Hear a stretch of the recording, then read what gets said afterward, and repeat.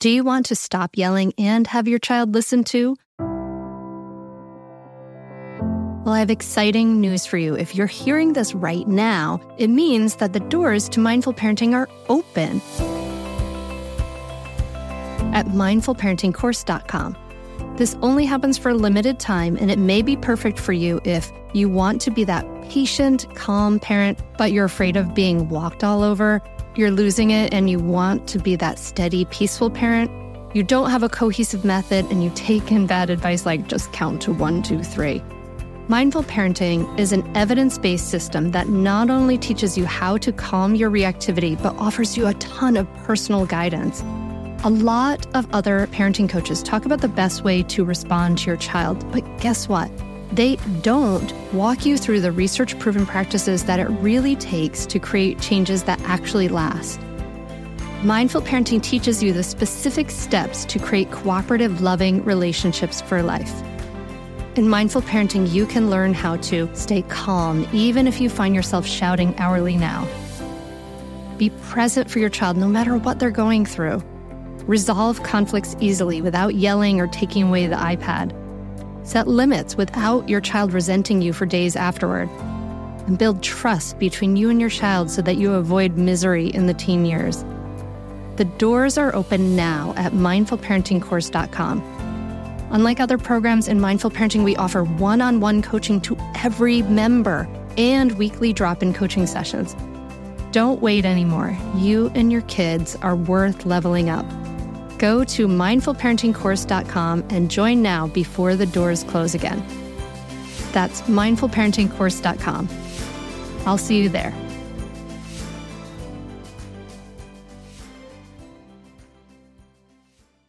If you don't like the way that the jobs are set up in your house, burn that down.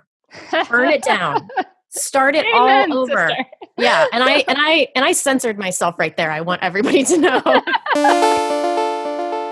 You're listening to the Mindful Mama Podcast, episode 199. Today we're talking about Is Motherhood Broken? With Brandy Ferner.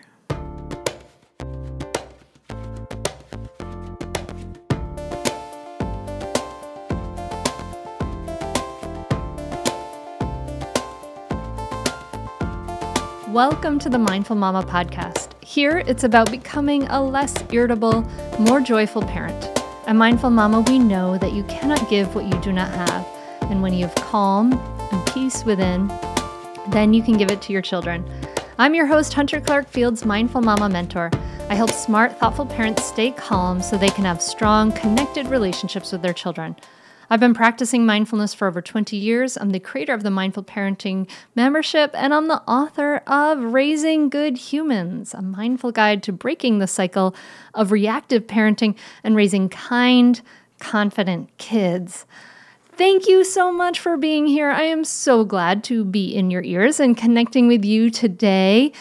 It rocks. Yes. Yay. I'm so happy to be here. I'm so excited for you to hear this conversation too and join me at the table as I talk to Brandy Ferner. She's a mother of two, an author, a blogger. She's host of the Adult Conversation podcast, and she has a novel, Adult Conversation, coming out in May. But what I'm excited for you to hear and talk about with Brandy is this whole idea, do you ever feel that you work all day as a mom, but no one ever sees what you do? And so Brandy, she took a picture that went viral of a mom separated from the rest of her party at the restaurant. And I want you to listen as we talk about this, how no one in this mom's party stepped out to let her enjoy being a part of the group.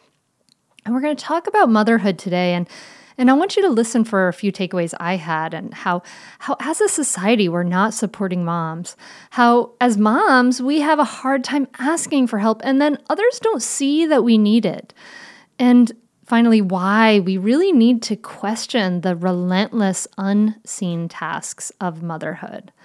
So this is going to be a powerful conversation. I know you're going to love it. Brandy's got a great dose of humility and snark, and I like her a lot. And before we dive in, I just want to let you thank you, everyone who has been supporting Raising Good Humans as it's been coming out and launching. You may have heard me on other podcasts because I've been doing so much talking about it. It's really exciting. If you want to hear more about the Raising Good Humans book, check out our episode I think it's 197, about Raising Good Humans, in which Carla interviews me. And so thank you so, so much to anyone who has left an Amazon review. This is such a powerful, powerful way and so, so vital. We are trying to get as many reviews as possible. Hopefully at least over 50 reviews. I'd love to have 100 reviews. So if you have bought the book, please, please, please, please leave an Amazon review. It makes us such a huge difference, as that's the major source of where most people buy it. So even if you bought it somewhere else, I think you can leave an Amazon review. So please, please do that. And if you haven't bought the book, buy it before the end of the year, because I have some special launch bonuses that are available at raisinggoodhumansbook.com, where you're going to get my 9 powerful masterclass interviews from Raising Good Humans Live. And it is only available there. So I hope you'll get the book and then go over to raisinggoodhumansbook.com and get those bonuses, but before the end of the year. Okay. So don't wait. And then when you leave that Amazon review, we're actually going to do a contest. You can just enter by leaving a review on Amazon, and we're going to do a contest to gift one of those reviewers a free spot in my spring retreat. So cool. So please, please support the book by doing that. That's all at raisinggoodhumansbook.com. And then just one more thing before we dive in. I can't let you go before telling you about my coaching programs. They are going fast. I'm opening up just a few spots in both one-on-one coaching and group coaching before the end of the year. Both of these programs start in January.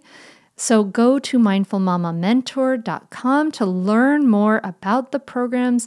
It is a powerful way to transform your experience of being a mother, to finally get yourself to walk the talk, get the support, the tools, the accountability that you need to truly make the changes. So this is the highest level of working with me. You get to be my VIP in my life. And so if you want to learn more about what it's all about and to see what others' experiences have been, go to mindfulmamamentor.com and check it out under the coaching tab. All right, on to this episode. Brandy, thanks so much for coming on the Mindful Mama podcast. Yeah, thank you so much for having me. I'm going to try to do you a solid and not be explicit so you can get your non-explicit rating. I'm going to try my best, people. I just had to be honest right from the get-go. This is going to be a challenge for me, but I'm going to do it for you. This is the main goal of the entire conversation, just to not get an explicit rating. But I asked you on, and you were talking about that, and I was thinking about one thing I was struck by you is that a lot of people go into parenting or go into, it happens, however it happens. And it's incredibly hard, as it is for all of us. And we feel like our lives are turned upside down and everything's a mess extraordinarily. And a lot of women, a lot of parents, especially women, then blame themselves for feeling that way and then say, what is wrong with me that this is feeling like such a mess and that this is so frustrating and that I'm struggling so much. And kind of what I saw from you and what you're doing is that you were in that place and you didn't turn and point the finger at yourself, and you had the wherewithal to say, like, what the heck is going on in this world? And why is there not enough support? And all of these things, that parenting is so hard for everyone, right? And I just noticed that about you, and I really am struck by that. And I just want to acknowledge you for that, because good for you for not turning the blame on yourself. Oh, thank you. I mean, it was after years of doing that I then finally realized, wait a minute. I don't think this is just me. So there were years of me wondering, what is wrong with me? My whole, if I could sum up my motherhood journey in a sentence, it would be, is motherhood broken or am I? That has been the thing that I have been striving to figure out. And I actually wrote a novel with that as the whole thread. It's a darkly comedic novel that comes out next year. And that's the whole thing, which is, I don't think it's supposed to feel like this. And so there were years, in that beginning, those triage years where you're just trying to get through the day, where you can't even articulate what you feel because you don't even know what you feel yet, because it's all new. So it took me years to finally realize, wait a minute, this systematically is not set up to be easy. It's set up to be harder than it needs to be. And that's when I started realizing it's not just me. I'm a loving, kind person who's also flawed, of course. But I don't think it's that I wasn't meant to be a mom or that I'm doing something wrong. I think something is doing us wrong is part of it. Yeah. And you took a photo that went viral, it seems like. So I'd love for you to tell us about the photo of the unseen work of motherhood. And I guess it's been seen like over 40,000 times and shared 40,000 times around Facebook. But tell us a little bit about that. Yeah, so I was out to lunch with a friend and we had no kids with us. So we had the leisurely time of like a 3-hour lunch. This is one of my favorite people. So we're just chatting. And as I look over, we were there for hours. And so I noticed there's this party of this family. You can tell it's a birthday. There's some balloons. And I noticed that there's this mom with a baby, probably around 6 months or something like that. And she's completely separate from the table. So the party's happening, everybody's laughing, having drinks, and she's over on the side and the baby is batting a balloon near the wall. She's on this other chair. And I watched that mom do that for about 2 hours of segregating herself from the group, bouncing the baby. We've all been there, going around looking at the art on the wall with the baby, just trying to keep the baby happy. And she would walk around the table sometimes, and some of the people at the table would touch the baby's leg or point at it, or tickle it. Oh, it's so cute. But nobody was offering to take the baby or to have the mom be at the party actually. And I think I also noticed she had a stroller with her.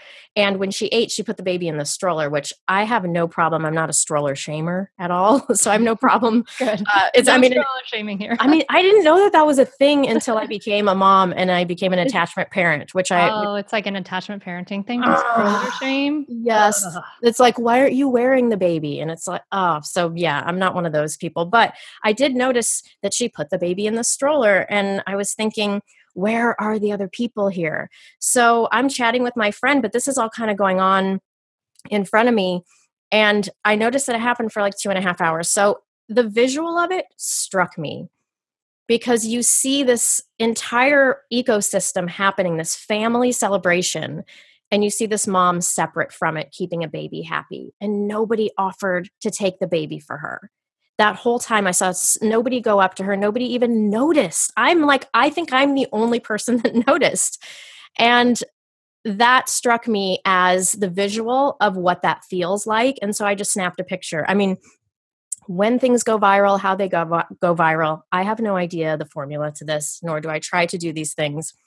But I took the picture and I wrote up a little thing about bringing moms back to the table. Because that is exactly what I'm talking about the unseen work of motherhood, but also about the systems and privileges in place that nobody will reach out to help this mom or to help this baby to get that mom back to the table. So I get enraged when people talk about self-care.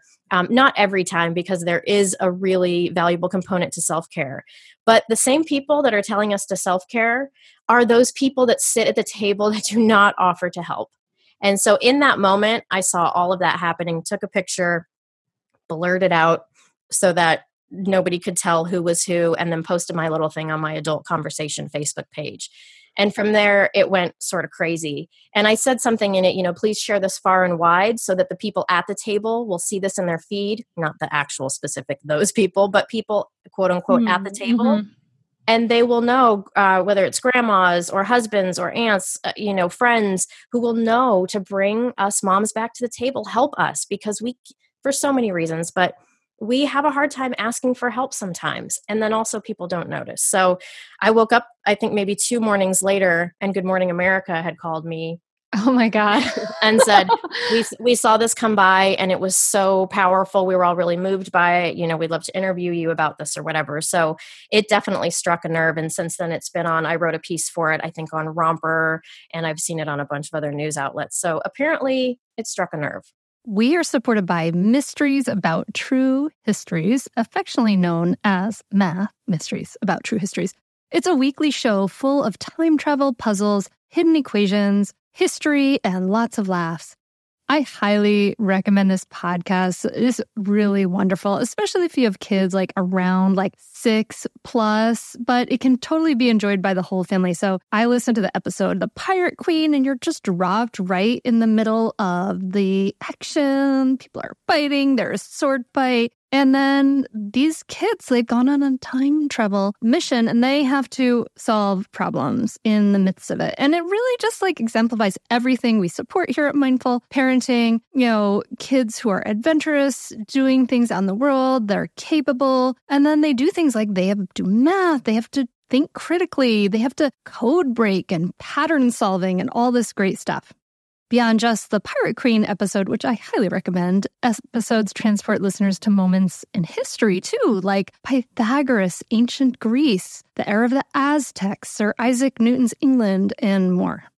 So jump in with your family, follow the adventures of Max and Molly on an adventure through time with puzzles and hidden equations and laughs, and it really does make learning really fun and really cool. Perfect for ages 6 and up. New episodes drop every Thursday, each stacked with so much laughter that your kiddos won't even realize how much they're learning. So tune into Mysteries About True Histories with your kids, and you can follow and listen on Apple Podcasts or wherever you get your pods.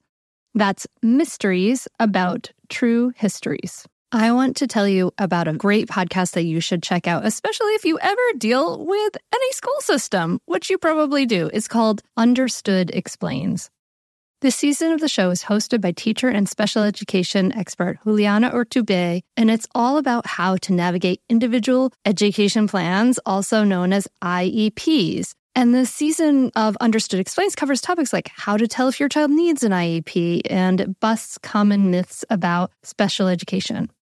So I checked out the episode on the difference between IEPs and 504 plans because my daughter Maggie uses a 504 plan, and it was really, really helpful. It went over all the differences, which one's better, how to get them, different myths and what your rights are, all kinds of different things that you should understand if your child may need extra help in education through an IEP or a 504 plan. The tone is super helpful, friendly, and smart. I highly recommend you check it out. To listen to Understood Explains, just search for Understood Explains in your podcast app. That's it. Understood Explains. Yeah. I mean, that, as you describe it, it's and I've seen, we'll post a link to it in the landing page for the show, but it's this blurry picture, and mom's just sitting off in the side of the restaurant, and there's this whole table having a good time. And I guess we could say maybe mom wanted to be there, maybe mom is super controlling and doesn't want anyone to touch her baby. But you're right, chances are in that mom might have wanted to just sit and eat and be part of things. I know if it were me in that situation, I'd be like, here's your turn for the baby, honey, whatever, yes. But yes, the internet definitely had their opinion about, well, what if this mom was a working mom and all week she hadn't seen the baby? And what if the baby wouldn't go to anybody? All of these devil's advocate things. And sure, in some cases that may have been valid, but we all know from being in that position, there are times when that is not at play. And I can't imagine somebody for 2 hours, or people said maybe she has social anxiety. I mean, we've all used our baby as a way to get away from talking to people that we don't want to talk to. So that could have, there was a part of me that was like, maybe her family sucks and maybe this is what she's doing. But I could just tell she had that, I don't want to say that deadened look, but she just had that sort of slumped over, well, I guess I'm doing this for the next 2 hours. And I also think with a baby that young, again, you don't know yet that you're frustrated about that. You don't exactly know why, because something a lot of times goes on in our head, like, but I'm mom. So I'm supposed to be with the baby and the baby depends on me. And you don't know yet that, like you're saying, that you can ask for help. You can say to your partner, your turn. And these things that some of us figure out earlier than others. Mm-hmm. Yeah. Yeah. Or, oftentimes we kind of drunk the cultural Kool-Aid enough, that sort of cult of motherhood stuff enough that there's guilt if we feel, the whole guilt factor, guilt of even feeling like I want to break. We Yes. feel guilty if we want to break at all, or if we don't want to be with our child at all. To even say something like that out loud is shocking, and And who knows who was at that table too? Is there a mother-in-law or a mother there who's kind of judgy and wonders what kind of job this woman's doing? So she's like, well, I'm certainly not going to look like I need a break. I'm going to just man up and woman up, actually, and go over and be with my baby the whole time, and I'm not going to complain about it. We have no idea the family dynamics going on, but we do know that usually they're complicated. Yeah. Yeah. And that unseen work of motherhood. I keep feeling like I need to like write these down when I see them in the New York Times, but do you have any of those the research that talks about how much more women are doing in a marriage versus what men are doing in a marriage or in parenting still to this day? Yes. So just this morning, I read an article in the New York Times by a woman, and I don't know her name, but her book sounds amazing. I think it's called All the Rage. And she said something to the effect of, yeah, we're doing a little bit better in terms of sharing the workload of parenting between the different genders. But at the rate we're going, it's going to be 75 more years until we get to being a 50-50 split. And that was depressing. And so I read that article and it was very validating. But when you're talking about the unseen work of motherhood, even to come up with what those things are is so hard to think of all the little details. And I was reading an article 2 days ago and a woman was talking about fridge management. And just even that term, that's another thing. Like, I don't know about you, but by default, I'm the person that cleans out the fridge. And that's like a whole job. And it's something that just goes under the radar for people whose job that isn't. And I don't know how I got that job. Like, I didn't apply for it. We didn't do a skills test, but I am the person who does that. And so there's these little things that sometimes come up and I go, that's a whole job that I didn't even realize I had. So fridge management is one I was thinking about before this interview today. I wrote down a little list. I was just off the top of my head, like, what are some of these unseen things? And, I'm thinking about all the fridge maintenance, of course, birthday invites, getting the present, the thank you note, volunteering at school, getting the permission slip signed, registering for recitals, touring preschools, Valentine's Day. Oh, but then it's your mom's birthday. Then it's your mother-in-law's birthday. Now it's Mother's Day.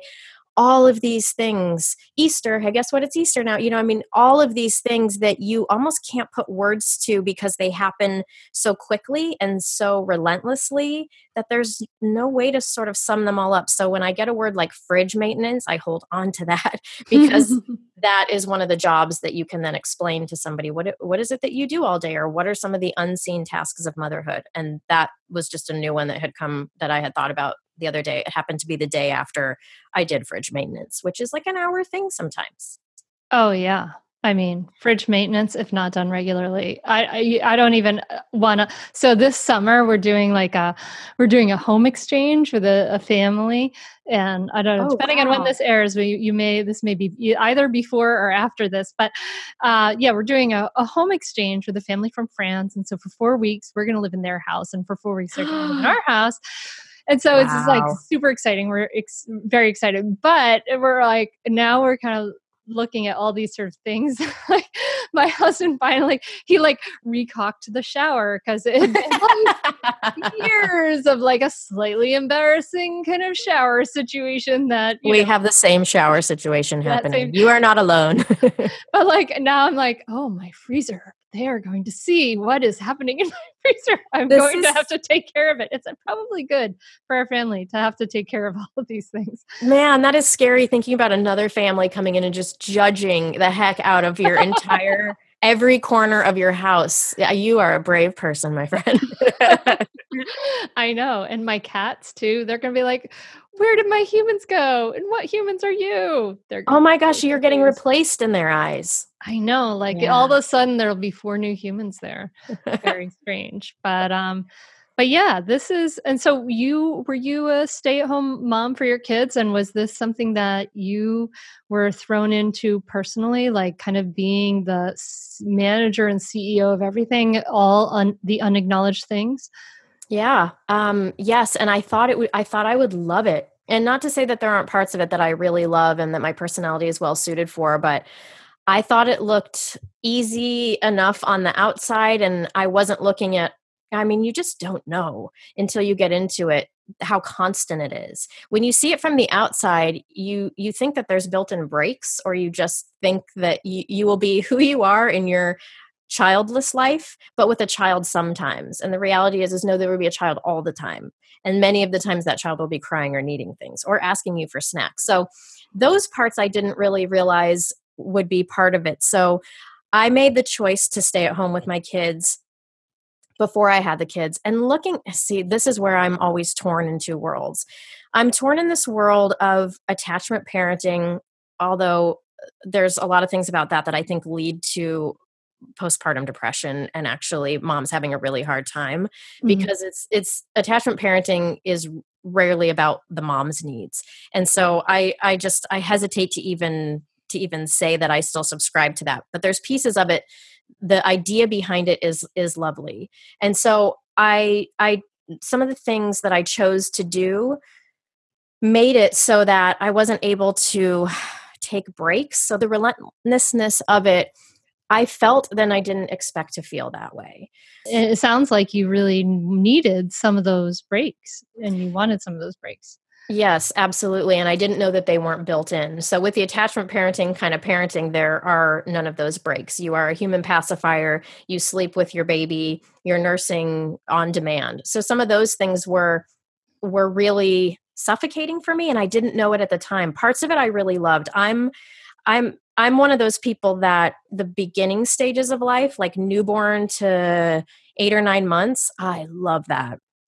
And then after that, it gets kind of hectic when the baby is moving and you're having to handle all of those sorts of things. But I come from this side that is thoughtful and attachment parenting-ish. And then I have this other side of me that rages against all of those things. So I'm a little bit of like an oxymoron in a way. But what I didn't realize until years later is my personality was probably better suited to be a part-time working or working parent. Mm-hmm. But my ideals for what I wanted for my children aligned more with being a stay-at-home parent. Mm-hmm. So I felt like I was doing a job that I knew I wanted to do in the core of it, but the actual day-to-day showing up and doing it, I had a hard time with. So that was kind of shocking to me. And like I said, for years, I didn't have a way to articulate it. I didn't know why I was feeling resentment. Why, when I watched my husband go back to his old life before we had kids, basically, why I felt this inner resentment that I didn't know what to do with. And it wasn't until my son was about 4 years old that I finally realized and sat down and had a conversation with my husband and said, you don't deserve this, but I'm mad. And I'm mad that your life went back to the way it was before, mostly. And mine has been completely turned upside down. And there's so many beautiful things that come from this life and moments that I've had that my husband hasn't had, that you can only have when you are the sole nourishment for a human being, in the bond that is, whether that's breast or bottle, but the person being there all of the time. So it's not to say that there weren't things that I gained that he lost. But man, that, I think swallowing that was one of the hardest things, in today's world as women being progressive and independent, you're both kind of going at the same pace. My husband and I, we met in college. We went to college together. We had careers after that. He went to grad school. And so then I was picking up some of the slack financially. And then I went to school and then he picked up some of the slack. So it's like, we're this great team. And so the world kind of tells you, yeah, modern woman, you and your partner, you guys are on the same track. You can both have the same life. And so that's what I believed. And then when I had kids, it was like all of a sudden this curtain dropped. And it was like, oh, no. We were just kidding about you, the woman. Yeah. And so I see my husband, his life really not change and him still moving up in the world. And I felt like I was moving back in the world. Like now my whole being is to make it so that my husband and my children can go out in the world and do what they want to do. Mm-hmm. And no longer did I have my own identity and my own life. So yeah, I have been a stay-at-home mom, but somewhere in there, I have little jobs, little businesses, little creative endeavors that I've done. So I've been kind of a gig on the side kind of mom for much of my journey. And so that has its own challenges, which is when you're a gig on the side mom, you don't have childcare as if you are a working mom, but sometimes you are working 20 hours a week, 10 hours a week, whatever it is. So, and you have this thing in your head going, well, if I was bringing in X amount of money, that would justify getting childcare, but I'm not bringing in that money. So I'm going to just try to juggle it all. So there's this irony that I talk about that is in order. Okay. Let me think. It's like so convoluted, but for me, it's so true. It's, if I don't do something that I'm passionate about, and if I'm not pursuing something that's meaningful to me, whether that's a job or an artistic passion, I will go crazy. Yeah. But with children, as a stay-at-home mom, in order to do that thing, I will also go crazy. What it takes for me to set up to make that possible will drive me crazy. So sometimes it's hard to feel like you're not in a box of crazy that you can't get out of. Either way, it's going to do you in. It's just which way. That feels very suffocating to me. And I want to say, I hate to say it, but the way out of that, one of the ways is privilege. One of the ways is financial, is being able to hire a babysitter. And when I started being able to hire a babysitter for things, guess what? Life got a lot easier. Having adequate childcare is amazing. And it's something that not everybody is able to have. So then people have to get creative with swapping and all of those things. But again, that requires that then you take on somebody else's children. So again, you're still paying for it. There's a cost to everything with motherhood that I didn't know existed. Yeah. Yeah. And an incredible lack of support. I know. I mean, I often say I encourage my clients and to get childcare, by whatever way you can, even if you have to be creative about it. But the truth is I wouldn't want to take on 2 more 3-year-olds. If I had a 3-year-old, sorry.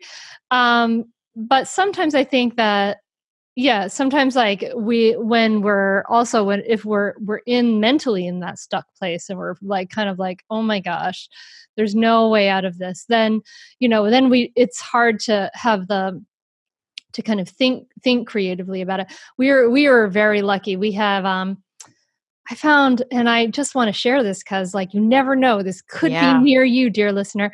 We had a homeschooling family near me, and one of the daughters, there are 5 or 6 of them. And one of the daughters was 12 at the time, had just taken the YMCA babysitting course.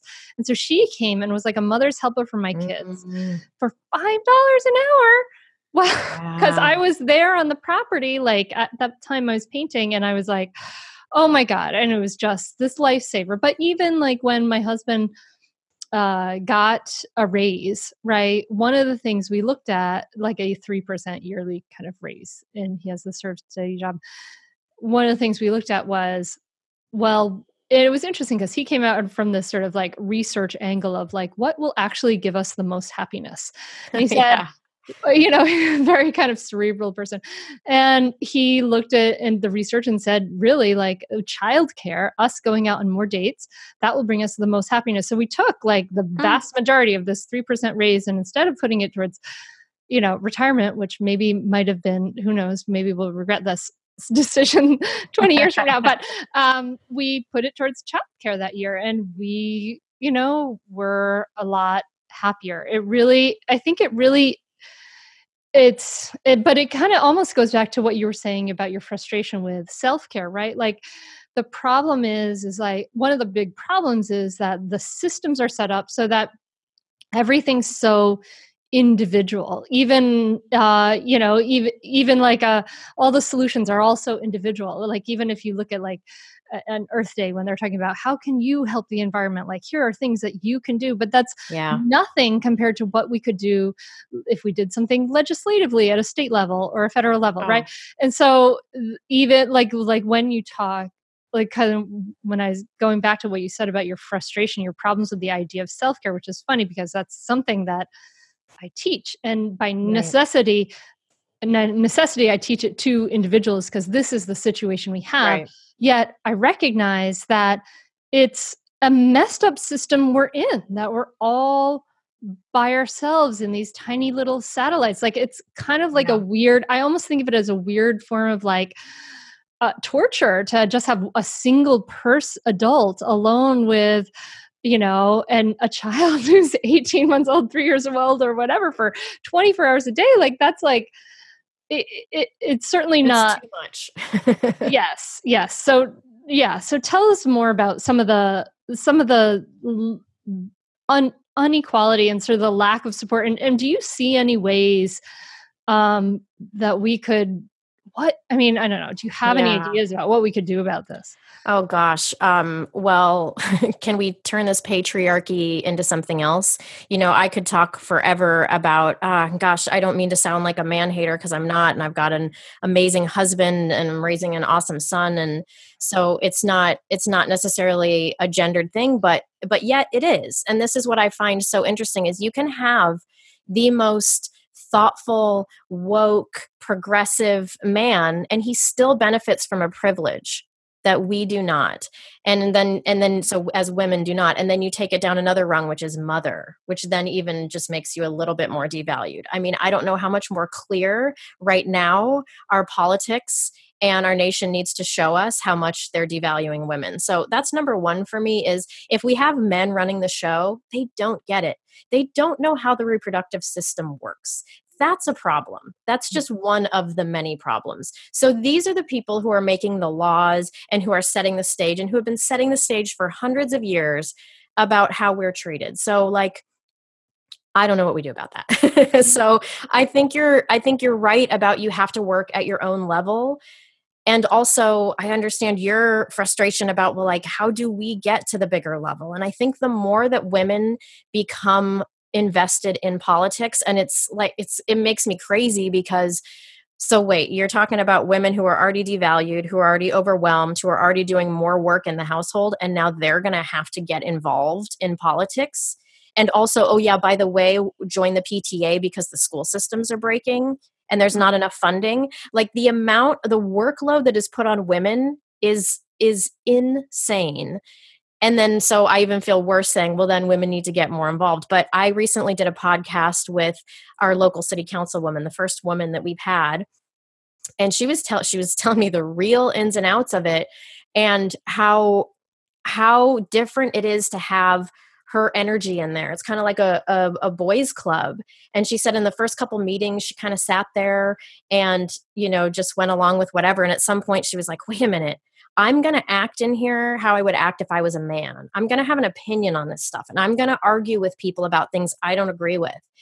And so she kind of blew my mind, because she said something about how she's trying to get a law change so that there's childcare for the city council members. And a light bulb went off, which was like, oh my gosh, this is why women cannot be involved in politics as much as they'd like to be. You would have to pay for childcare. Mm-hmm. And so, whereas men don't have to do that because their wives are the childcare. We do not have a safety net childcare. So that I just thought, wow, that's one of these progressive things. If there was actual childcare at city council meetings or any other political meetings, maybe women would be able to show up because they'd have somewhere to bring their children and be involved. Because the more that we are in the conversation, the more that the laws are going to start eking towards serving us as much as it's serving men. Yeah. So that's one part of it. I mean, dad privilege is something that that I talk about. And somebody just the other day texted me and said something funny. She goes, ever since you said the word dad privilege on your podcast, I've been talking about it. I've been saying it to my friends, and nobody's ever had to have me explain what it means. And I thought, yeah, that makes sense because we all know what it is. And if you're not sure what dad privilege is, you're probably a dad is what I want to say about that. Because there are these certain privileges built into being a male in the parenting equation. And those are things like when you go on a trip, how many people are you packing for? One? Okay. So we moms know when we go on a trip, we never pack for one. So there's just little things like that. It's part of the unseen work, fridge maintenance, that kind of thing. So there's a lot of times a dad privilege. I don't know anybody. I mean, not that I've maybe talked to other people's husbands about it, but can't think of any dads that I would know that would be doing that job, except for ones that are maybe germaphobes. Anyway, there's definitely a divide in the gender inequality in parenting, and I think you're right about bringing it. We have to do on our individual level what we have to do to change things, and if we can't change the bigger picture, well, we might as well start at home. So the other day I was talking to a friend about how we get the jobs we get. So like fridge maintenance, for example, cooking food. I'm in my house for some reason. I don't know why. And I just have realized it in the last year. I guess I'm the default. I give my daughter a bath parent. I was like, wow, I'm the only one that's thinking about that. That's interesting. But like how we get these jobs, if you don't like the way that the jobs are set up in your house, burn that down. Burn it down. Start it all over. Sister. Yeah. And I censored myself right there. I want everybody to know is write out a list of all the jobs, and then even just the writing of the list is an exercise in, hey, look at all the things that are being done in the home. And I can even visualize it being on little pieces of paper, and you cut them up and you put them out on the table. And you go, we did this in my family. Yeah. So we made we divided a big piece of poster board into quadrants for Bill and me and my two daughters. And then we wrote down all the jobs that Bill and I do, and we cut them out and we physically put them in each quadrant so they could see all the different jobs that we do. And then we said, we need you to take some of these jobs. What would you like to take?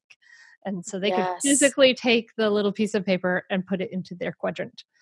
And it was a great way to do it. But you're right. Like physically writing these down, it opens your eyes, and it can sometimes take a couple of days or a week to even notice all the different jobs that we do, right? Because we just look them over ourselves. Exactly. And the thing that got me thinking about this was I just did an interview recently for a podcast with a woman who's a lesbian. So she's in a relationship with a woman, a parenting relationship. And what I talked to her about, which I was so interested to ask her, is what do the labor roles look like in your relationship? Because both of you have we're both mom. So, well, what does that mean? Like, so I'm mom and you're mom. So like, what do we do? Which is different than mom and dad, because those have these connotations to it. And so does mom. But when you're both mom, you're like, well, we're both mom. So what do we do about that? So I think it's an interesting conversation to have around, if your gender didn't dictate what job you did, which job would you choose? Were they more egalitarian? Yes, they were definitely more egalitarian about it. And there were some things that kind of surprised me that weren't as much, but there were definitely things that were. And so that's what sparked me sort of thinking it was more of a masculine feminine thing rather than a male female thing. But so that's what got us talking about, hey, if you don't like the jobs that you have at your house, burn it down, start over, and sit down with your partner and say, hey, let's talk about why you want to do this one, why I want to do that one, and let's pick. So I just thought that that was a way that you can bring it. If you can't become a part of the political climate, which so many moms can't for a lot of reasons, then you can at least change the economy in your house. Yeah. Yeah. We have a choice. I mean, just because it is a certain way now, maybe, and we can often look back to sometimes, we were part of that, like where we didn't let dad, do things because he might not do it the way we would do it when the kids are younger, babies or things like that. But we can't, it's not, nothing set in stone. Like you can start to make these changes and start to say, hey, I have needs that I want to meet and I don't want to do all of the things and we can start to do that. It's funny, in my family, we have a really very egalitarian household. But actually I'm like kind of and my kids used to call us mommy daddy or daddy mommy, because we were just interchangeable, which I thought was great. And but my husband, he's I'm kind of fine with him like doing some jobs that I don't see, like clearing the gutters and like cleaning off the roof and doing these things. And he's like, Miss Feminist person, you could do some of these jobs. And I'm like, oh, I guess I could. I don't know. It's right. You have to practice what you preach. And sometimes that is the hard thing. No one told us the truth about parenthood. Why? This is the podcast everyone needed before they had kids, because now that those little ones are here, there is a lot to unpack. I'm Rachel Shepardota, and I am your host for the podcast No One Told Us, where we tell the truth about parenting and let you in on all the stuff you really should have known about before having kids. I am the founder of Hey Sleepy Baby, but this podcast is so much more than sleep. We'll be diving into all the topics that you really care about and need to know while you do your best job raising those adorable, tiny humans. Our goal is to just make you feel less alone and less overwhelmed. There are so many things that no one tells us before becoming a parent, and I think that we should really pull back the curtain on becoming a first-time or second-time mom or dad to share the good, the bad, and the ugly. We'll have a little education, a little fun, and a whole lot of heart that goes into each and every episode. So join me and our amazing guests each week to hear us talk about what no one told us. Lynn, this time of year, parenting can be such a flusterclux. You've come to the right place. I'm Lynn Lyons, and I've been treating anxious families for over 30 years. I'm Lynn's sister-in-law and co-host Robin Hudson. Join us for Flusterclux, a podcast for parents who worry. Wait, that's everybody. Yeah, these last few years have felt like one long anxiety attack for so many. Why do you think parents are always surprised that a podcast about anxiety relates to them, even if no one in their house has an anxiety disorder? Well, worry is human. Everyone does it, and anxiety shows up when we face uncertainty. All the parenting tips you've taught me have been essential. I love to break it down into skills we need to manage worry in our families. We've covered so many topics: depression, burnout, meltdowns, perfectionism. Don't forget scary mothers-in-law. Right, but of course that's not my mother-in-law. Because that's my mother. And a listener. As a psychotherapist, I like to teach parents and kids how to respond to everyday moments in healthy ways. Managing anxiety really can be taught. It really can. And I'll even tell you what to say. We talk about serious stuff, but without being too serious. Anxiety wants everything serious. Anxiety doesn't stand a chance when we're laughing, even about the tough stuff. Yeah. So Brandy, tell us why baby sleep books can suck it. Yes, you're referring to an article I wrote for the Huffington Post. Why baby sleep books can suck it. Well, the nutshell of that is they prey on the vulnerable, sleep exhausted mother who just wants her baby to sleep. And the joke about baby sleep books is, it's like, I mean, I know that they're not trying to do this on purpose, but it sure feels like they try to, with scientific speak and all these fancy ways of getting you to understand how baby sleep cycles are and things. It's basically all a facade to say, like, if you want your baby to sleep, they're going to cry their eyes out. And we're going to call it a bunch of other things. We're going to call it like the baby whisperer. I think she's the one that has this cute thing called like the sleep shuffle. And the sleep shuffle is a situation in which you I think because they're all like a little similar, so I can't remember. And I was so bleary eyed when I read these books, but it's something where basically like you put your baby in the crib and then it cries clearly, and then you shuffle away like 5 steps and tell it like whatever you tell it, like it's okay, it's time to sleep. And then you shuffle in 2 minutes, then you shuffle 5 more steps till you're like shuffled near the door, and then you shuffle out of the door. I mean, it's a joke. I think it's all a joke. I'm sure I'm sure there are people who have found success with these things, so I would imagine those people exist. But to me, those books are ways to make you feel like you're not going to wreck your kids if you make them scream their eyes out to go to bed. And I personally, with sleep training, it is such a controversial topic, and I think everybody has to do what they have to do. If you're somebody who is looking at sleep training, you must be desperate enough that you need that. So I've got no judgment on that. It's not something I felt comfortable doing because, I mean, hearing your baby scream at the top of their lungs is just an awful process.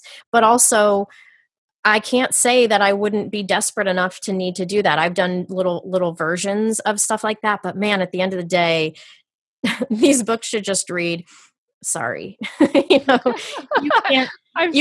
I'm sorry. You can't force a person to sleep, a baby to sleep that doesn't want to sleep. Like you just can't. And by the way, if you're nursing, like good luck, because their metabolisms, they process breast milk in a different way, faster than they do formula. So like there's no way these books are working for you, but they don't. Instead, they make you feel like you can control something that is totally, in my experience, has been uncontrollable. Like I said, there's probably somebody listening who's like, that lady's wrong. I did the steps and I did the shuffle and my baby learned.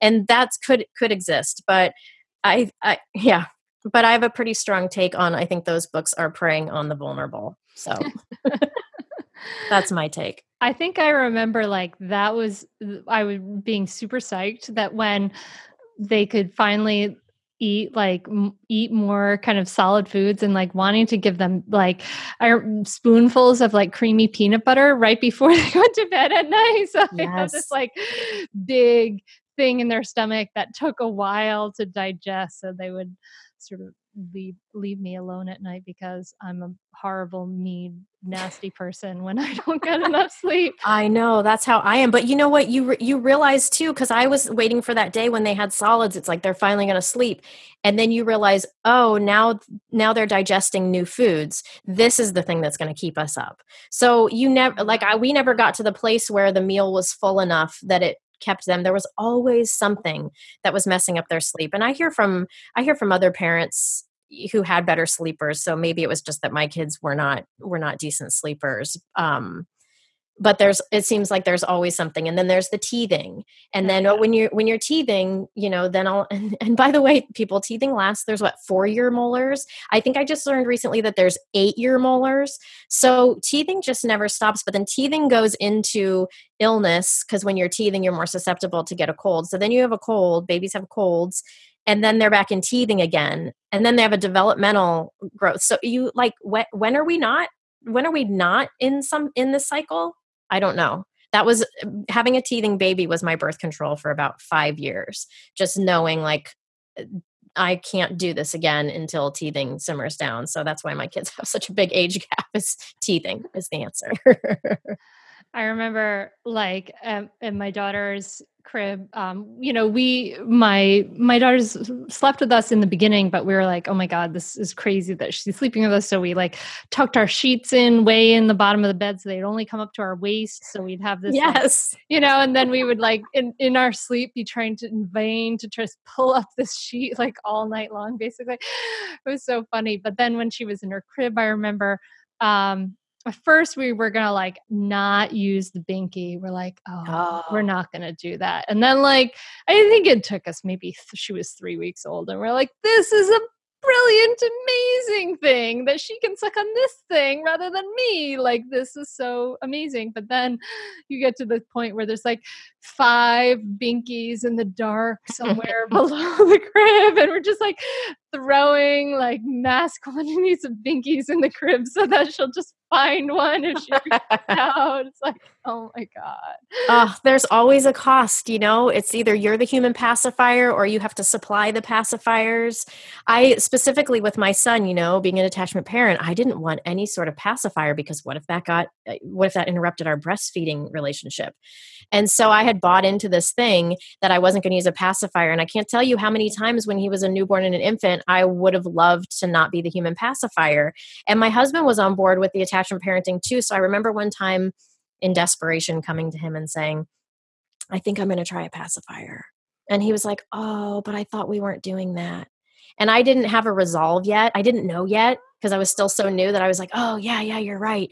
And then later that came up as part of the resentment talk, which is remember that moment when I was clearly like waving the white flag in front of you, and poor guy, he didn't know either. He was trying to stick with what we had talked about doing. But with my second, we were like trying to do the pacifier because we knew that it could lead to somebody feeling like a shell of a person after a couple of years of being the human pacifier, and she wouldn't take it. So there's irony abound in parenthood for sure.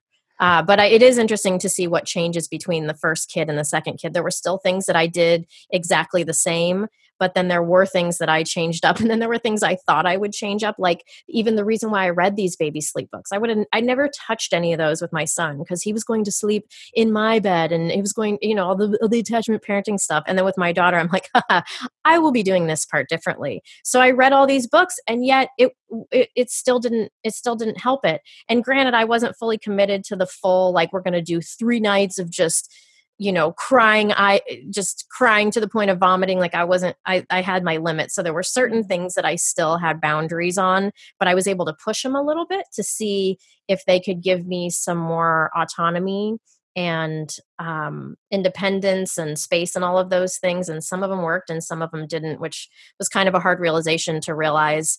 With the second, you think, oh, well, the things that didn't work with the first, I'll just do differently. And then with the second and the ones that, you realize, oh, wait a minute, some of these things you just can't control.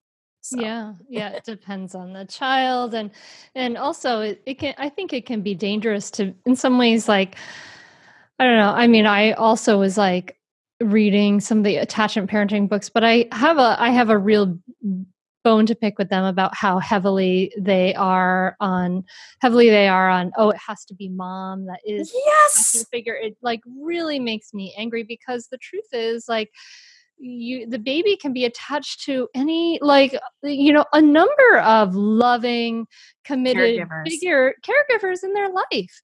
They can be committed to many of them. And it really frustrates me that this idea that it has to be mom. I mean, because even back in the day, right, when we, before industrialization, if we were a family kind of living and working on a farm or whatever, the father would probably be a lot more involved in parenting anyway. I don't know. The whole thing just makes me so angry. Yeah. And the aunties and all that stuff. Exactly. I had a moment of realization. I had the baby book by Dr. Sears. And so I was reading that and there was a moment of realization when I was starting to get sort of this attachment parenting thing sure feels like a trap. And I realized a dad is writing this. Yeah. I was almost threw the book across the room, was well, of course you think the baby should, feed on demand. And I know actually, from the birth work that I've done, I was a doula and a childbirth educator for 10 years. I know these things and I know how they change outcomes and breastfeeding outcomes and all of that. But there was no mention in that book about if you're feeling touched out. And this might be overwhelming. I mean, this is, again, part of the bigger issue, which is if you have a patriarchy making the laws, they are not in touch with what's actually happening from breast to baby or bottle to baby. Mm-hmm. And so then to be reading this book that's written by this man who's a doctor, so we all trust that he knows what's right, but he's not the one whose nipple is in a baby's mouth every night, all night long. So there was some point where I was like, yeah, I ain't listening to this anymore. Mm-hmm. Good for you for taking your autonomy back. So I'm curious, Brandy, about, if if we could kind of like wave a magic wand and Mhm. fix things in some way, what would the sort of ideal world be that you would want to create for moms? I see what you're doing. You're getting me into the solution mindset and away from problem mindset, which is always honestly such a helpful tool. Um, childcare, accessible childcare would be almost number one at my list.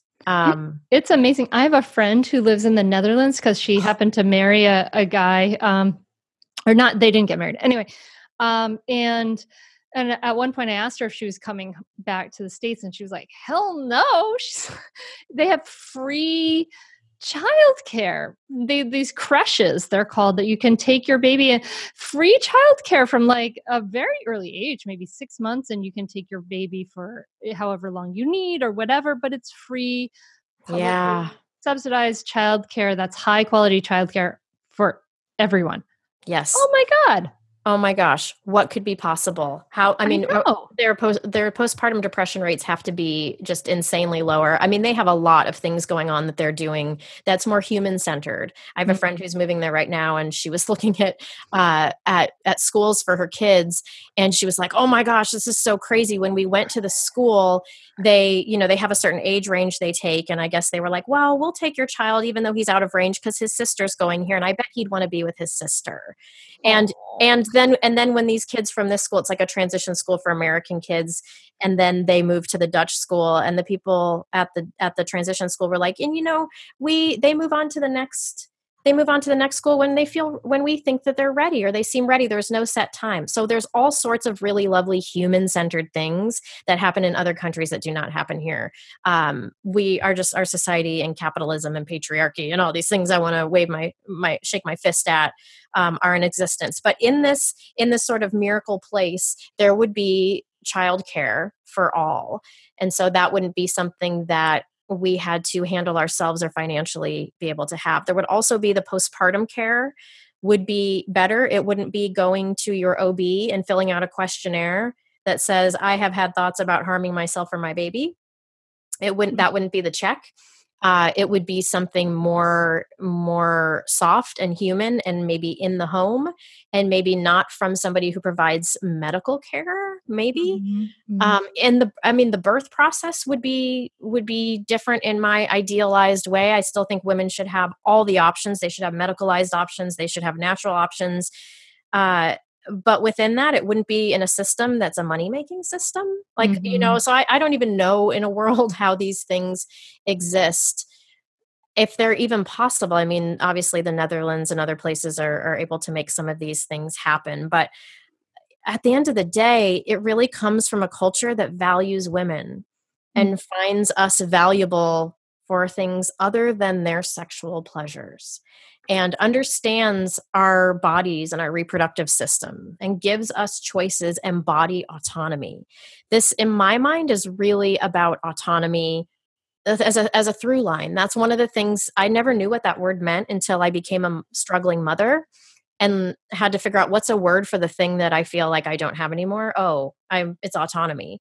But also then there's this thread of body autonomy with some of the laws that are happening. So if we are not able to make choices for ourselves, then how are we free in a way? So I know that maybe that's a broader thing, but I think it definitely trickles down to the individual level. Yeah, for sure.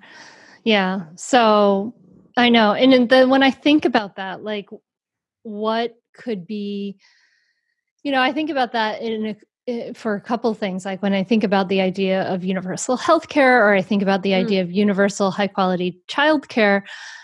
And I even imagine it from a capitalist sense. Like if we had those things, the amount of small businesses that would pop up, or all kinds of things that would be unleashed and opened, and possibilities that would be opened because people don't feel an anxiety about making it from day to day, right? Exactly. Or getting the childcare and all of those things that we struggle with at the individual level. The amount of human capital and energy that would be unleashed into our society is enormous.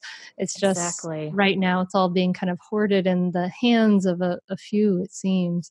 Yeah. And even Or at least something these days. Mhm. And even something as simple as, our school systems. We go to a public school system and we have a really great district and a great school. And yet the way that our schools aren't funded, that the funding has been changed or pulled or whatever, it's crazy to me how we have teachers who are already an overworked population who are mostly women. So you've got these overworked, underpaid teachers who are trying to carry the weight of a broken system for our children because they're nurturing, right? Mhm. And then you have the moms who aren't working, who are showing up at these schools to then take some of that weight off the teacher's back. So then you have tired women helping tired women because men in power can't see that happening and don't care.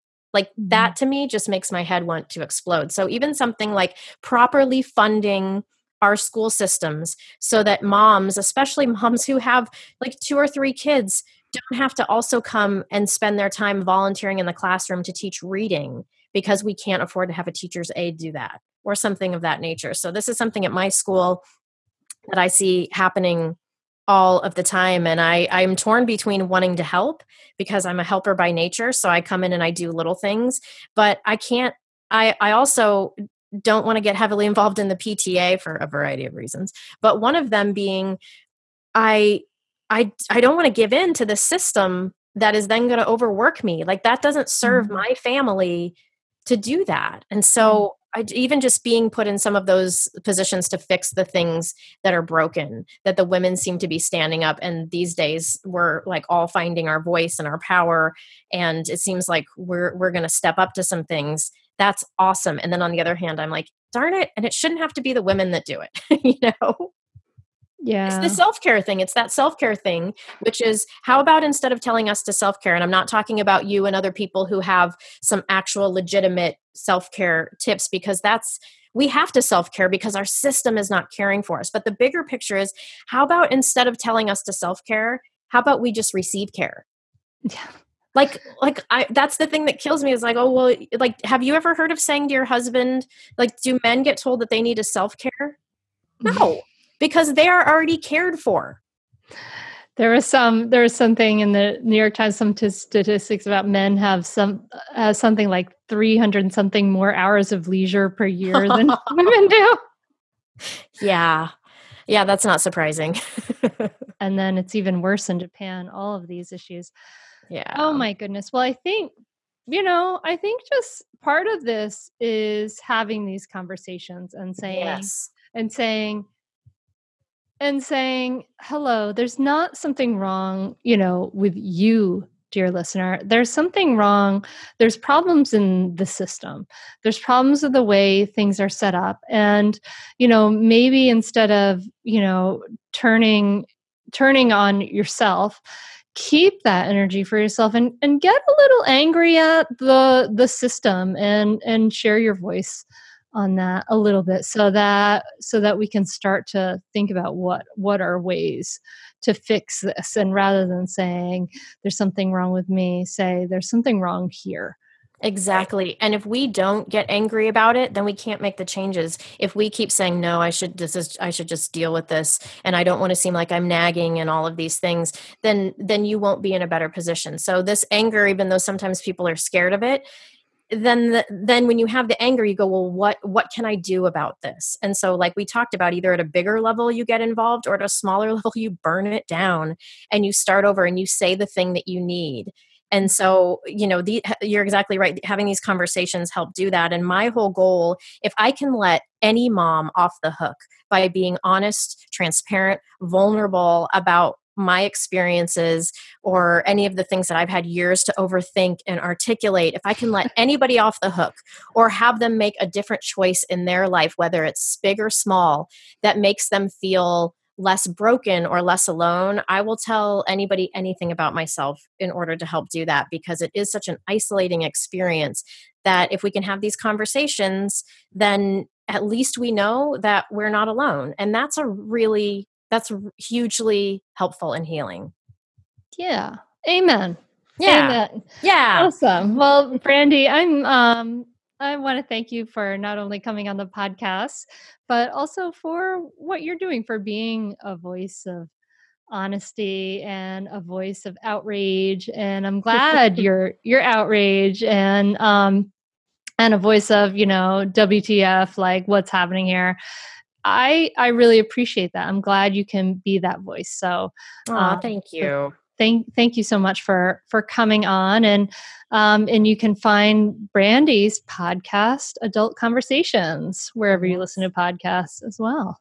Yeah. Yep. And you can find me. I have a Facebook page, Adult Conversation, and we talk about all sorts of funny, sometimes inappropriate, real stuff. So you can find me there as well. And I have a book coming out next May that may make you laugh, may make you cry, may make you feel validated, also called Adult Conversation. So yeah, that's basically, as you can tell, adult conversation is an important theme in my life. Yes, we all need some adult conversation for sure. Thank you so much. I appreciate, you asking me to be on here, and I'm honored to be a guest. So thank you, Hunter.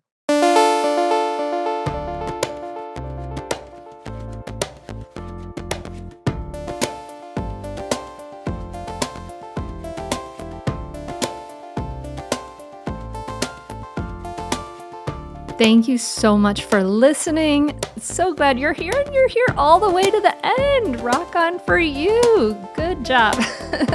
So Brandy's amazing, right? And I really think what she has to say about us as a society not supporting moms this is a conversation we so need to have, right? Are you in agreement? Oh my goodness. So, okay, cool. Well, listen, before you go, please go ahead and support Raising Good Humans by buying your copy, getting the awesome book launch bonuses, including the 9 powerful expert interviews at raisinggoodhumansbook.com, and do your Amazon review and enter to win a free spot in my spring retreat. So cool. And an incredible way to support this podcast if you're a listener. So great. And if you're interested in joining me, getting one of those spots that are left in my one-on-one or group coaching programs, go ahead and learn more at mindfulmamamentor.com/group coaching, or just go to mindfulmamamentor.com and you'll go ahead and find the coaching tab. You'll find the book tab, learn all about these great stuff. Thank you. Thank you so much for listening. I hope this podcast has filled you up, given you something to think about, something to talk about in your family, in your friend circle. Yes, let's continue this conversation. Let's get it going, right? We need to. Okay, wishing you an amazing week, my friend. I'll be back in your ears next week. Thank you so much for listening. Namaste.